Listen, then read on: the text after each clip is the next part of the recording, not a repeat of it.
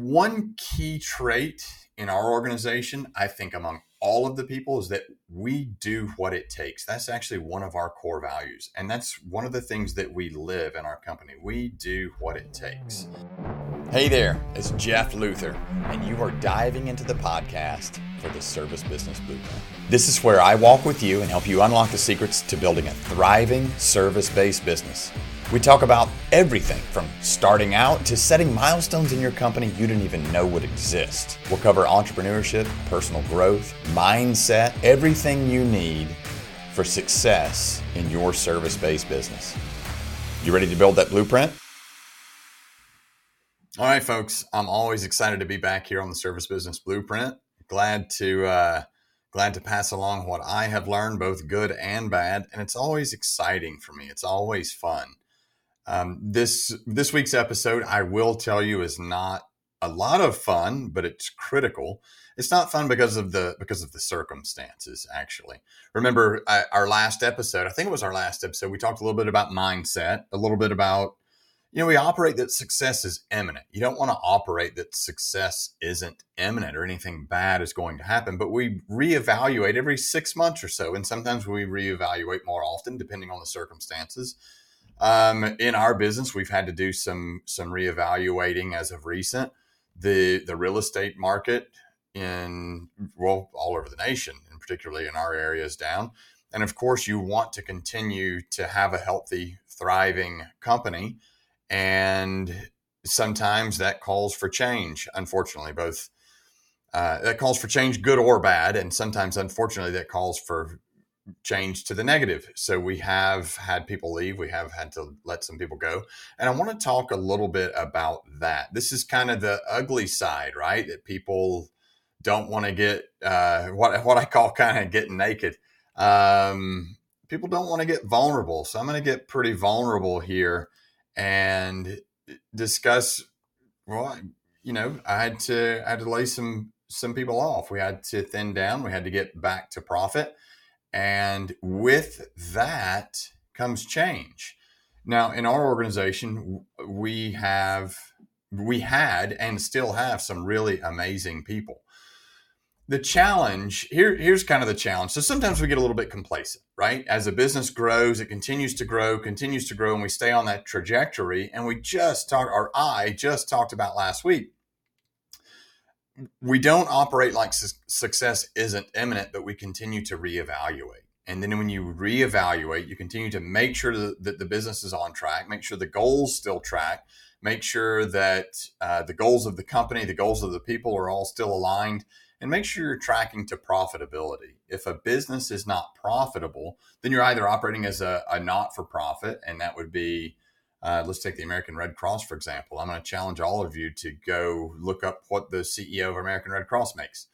Doesn't mean that the company doesn't generate positive revenue.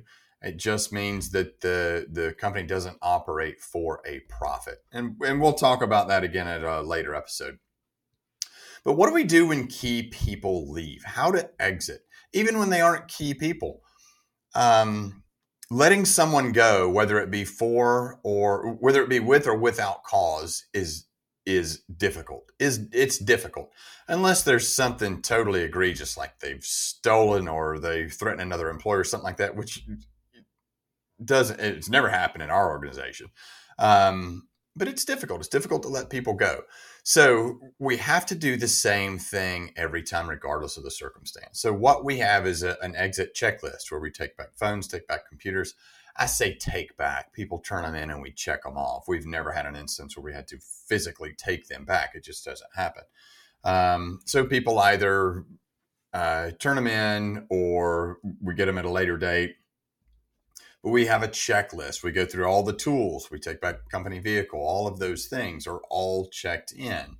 And we do, in most instances, we do have to walk people out. Maybe even if they have a company vehicle, we're going to call them a ride share, Uber or Lyft. Or maybe they have to call a relative to come get them. It is not fun. Do you offer severance? Are you prepared for severance? So remember, if we're looking far out, then this is all going to be kind of part of that plan. Sometimes we will do things in these instances to make our sales ourselves feel better, maybe overcompensate for a severance package when people are leaving. Think about that. It should all be part of the plan. And we aren't going to focus on what's coming or what's bad. We're reevaluating every 6 months, and that's part of that plan. More often, we will reevaluate if circumstances require it, a downturn in business, economic downturn, any of those things. So when it was time for us to lean up, we had to do the same thing. One key trait in our organization, I think among all of the people, is that we do what it takes. That's actually one of our core values. And that's one of the things that we live in our company. We do what it takes. I will share with you that has to be lived from the bottom up and from the top down in an organization. Anytime you have one of those key values. And as an owner, you have to do what it takes. And one of the things that I failed to do in our organization is be more supportive and more involved in some of the areas that we had key people. For example, we're now at a point, we let people go almost a month ago. And we're now at a point where there are a few things that have gotten cut off, like accounts have been turned off. Critical accounts, critical services that we pay to have every month. Accounts that were set up in employee usernames. They were set up with employee credit cards. So I'm challenging you now to go through part of that every 6 month reevaluate, go through and see what your critical services are. For example, we have a service that we use for our geo tracking. It tracks all of our equipment. I think we have 70 something radon monitors that are out there running around. They're about $1,000 a piece. And we had a key person in our organization that totally streamlined that process, where we were tracking equipment. It's phenomenal. It's seamless. And with doing that, I got complacent, relied completely on this person. And he not only did this person do their job, but they went above and beyond their job. One of the things that slipped through the cracks was this account was set up in their name. This account was set up with their company card. One of the things that we do on our exit checklist is those cards are canceled or those cards are turned off. So that service was shut off. Service was shut off on a critical day. It was on a Saturday in the morning where we're doing a lot of exchanging of that piece of equipment, a lot of moving for that particular piece of equipment. And when we're moving that equipment, we have to track where it is. We have to check it in. And couldn't do that because it was a Saturday, couldn't get the invoice paid in time. So that won't happen until Monday.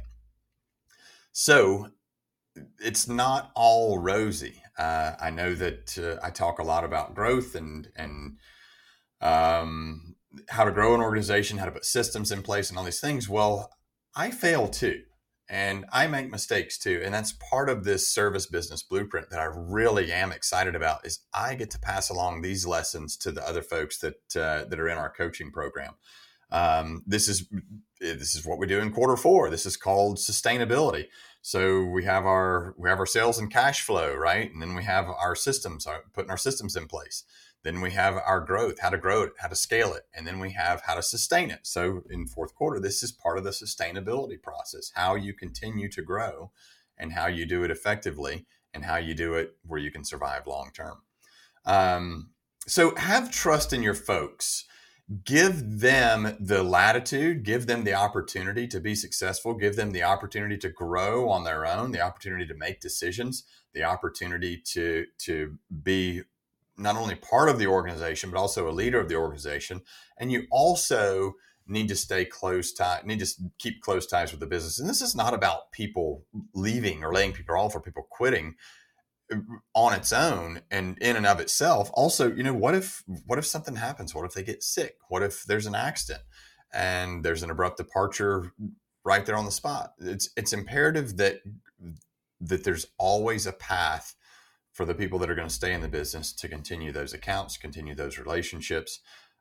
It's critical that get revisited every so often and that there's a plan in place for when those people leave. My suggestion is to have one user ID that all new accounts are set up in, have one company credit card that is linked to the owner of the business. that all those accounts are set up in, and then have a generic series of passwords. Also, maybe a document somewhere, which we have an excellent document that outlines all the passwords. Some of the accounts just never made it to that document. It's easy enough for us to go back now and clean these things up as they start to show up. But we should have a much more proactive approach where these things are never showing up. They have longevity to keep living beyond the person that set the accounts up. So that's my share for the week. For those of you out there that have company credit cards, that have accounts set up, like, mobile phone accounts that people are paying on their own individual credit cards or for reimbursement, or people are paying out of their own specific company credit card, and if those are shut off when they leave, things like that, things we don't think about that are minor but can cause bigger implications down the road. And I know you don't think about it this way, but if you think about, you have one field service technician, they have their cell phone, and it's their cell phone that they're tied to personally, and the company reimburses them a portion of it every month because they don't use it that much. Then that field service technician gets into a role where they're managing people, or they get into a sales role, or they get into a role where they're speaking with outside vendors on a regular basis, and we still have that same cell phone plan in place. If they leave, or if something happens to that phone, or there's an accident, anything happens, then that line of communication is potentially cut off, and that could impact your business. So those are the things that we need to have the forward thinking about, and need to set systems up in place so that the business is protected, and also the folks that you have in your organization can continue to be empowered and continue to make those decisions on their own. I love sharing with you. I hate sharing anything that's not positive, but I also think that all sides of a business need to be evaluated, and it is somewhat gratifying to know that I can share my mistakes along the way to help other folks ensure that they don't make those same things. So if you like what you're hearing, we've got the coaching program now. You can click the link down below and follow us along. And then also, if there are any comments on anybody wants to share mistakes that they've made in the past, or any good solutions they've had as a result from what I just talked about, let us know. You can write in the comments below, and I'll look forward to seeing you next time here on the Service Business Blueprint.